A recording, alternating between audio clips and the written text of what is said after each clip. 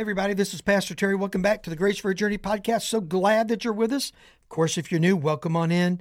Man, so glad to have you. We're in John chapter 1.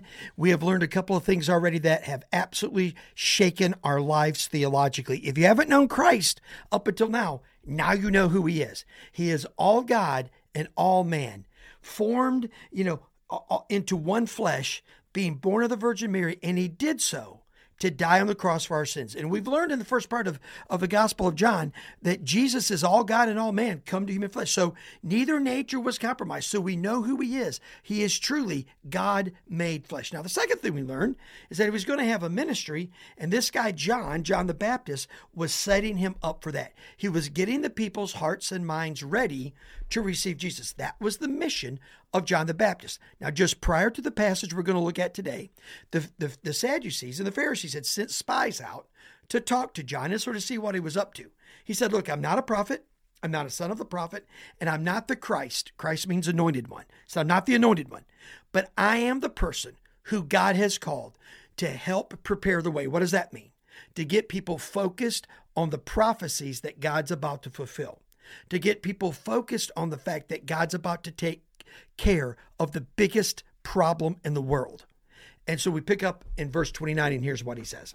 Now, the next day he saw Jesus coming toward him and said, behold, the Lamb of God who takes away the sin of the world. Now, I want you to look what he says. Behold, the Lamb of God who takes away the sin of the world. He doesn't say, behold, the Lamb of God who takes care of the Romans. Behold, the Lamb of God who's going to raise up an army, throw the Romans out so we can have our country back. He doesn't say that. He doesn't say, behold, the Lamb of God who's going to make us wealthy again like we were under Solomon. He doesn't say that. He doesn't say, behold, the Lamb of God who's going to give us our freedom and our identity and a global standing again. He doesn't say that. He says very clearly the mission of the Messiah. That's what he says. Listen, behold, the Lamb of God who takes away the sin of the world. Sin is so profound and so real and so devastating that it took God becoming flesh to take care of the problem. All the animal sacrifices pointed to the ultimate sacrifice. All the temple sacrifices that had happened for thousands of years, they were pointing to the ultimate sacrifice of the Son of God on the cross. And so this is what John is saying. Then he goes on, he says this, now this is he of whom I have said. Now after me comes a man who ranks before me, because he was before me.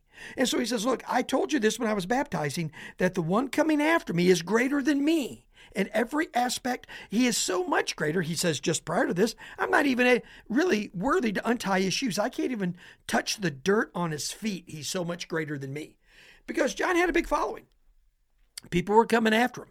People thought he was really a prophet and something special. He said, wait a minute, if you think I'm something, just let me again fulfill my calling and my mission here. The one coming after me is so profoundly greater that I can't even touch the dirt on his feet. It says he ranks greater than me. Then he goes on and says, now I myself did not know him, but for this purpose I came baptizing with water, that he might be revealed to Israel. This is my calling, he said, is to get your hearts and minds ready. Now, look, baptism is, he said, I came baptizing with water that he might be revealed to Israel. Baptism was common to the Jews. Jews had baptisms in their religion. Now, their baptisms were never to redeem from sin. That was always about sacrifice. So there are some people and some Christians who believe that baptism takes care of sin. It doesn't. Never did. Jewish baptism did not take care of sin. Animal sacrifice did. The Day of Atonement. That's when sins were atoned for and forgiven. Baptism was always a symbol, a representation that I agree with God's law, I submit to God's law, and I'm saying now I am ceremonially clean to walk in this community. Right, didn't forgive me, but I'm agreeing that what God says is true. So, he says, I came to baptize you to get you ready. That's what it means, to get you ready for what's coming next. So what needed to happen? Over in Matthew 15, Jesus is talking, he says something interesting. He said, the traditions of men have made the word of God, the commands of God, of ill effect. It was true in the group that was following John around, probably trying to catch him in something, but they were Pharisees and Sadducees. They were devout Jewish leaders that were so etched and deep in the traditions of men that they missed the Savior altogether. And John said, I've come to help that not happen. But some people, they just weren't going to have it. I want to ask you something. At your church, are you guys so rooted in your traditions? I'm not talking about good doctrine. I'm not talking about solid biblical teaching. I'm talking traditions, how you do church and what you do.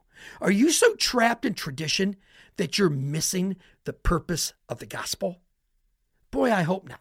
So then he goes on and he says this. Now I bore witness to this, and I saw the Spirit descend from heaven like a dove, and it remained on him.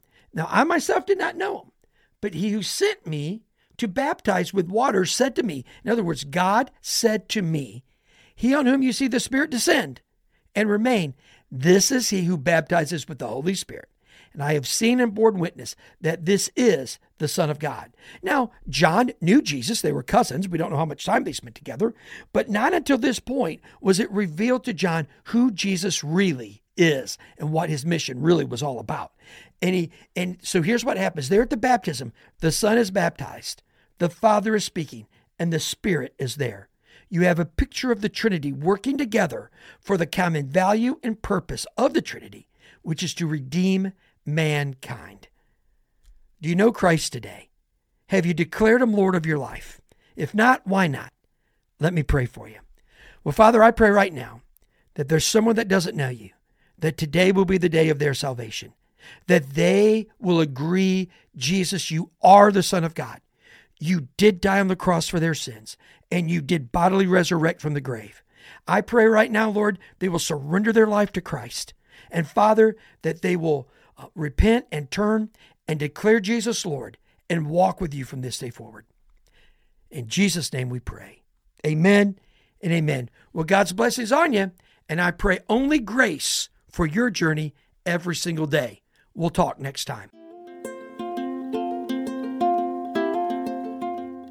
Thank you so much for being with us for this episode of Grace for a Journey. We pray it's been a blessing to you. Connect with us at our website, www.graceforajourney.org, or you can find us on Facebook and YouTube. We hope to connect with you there.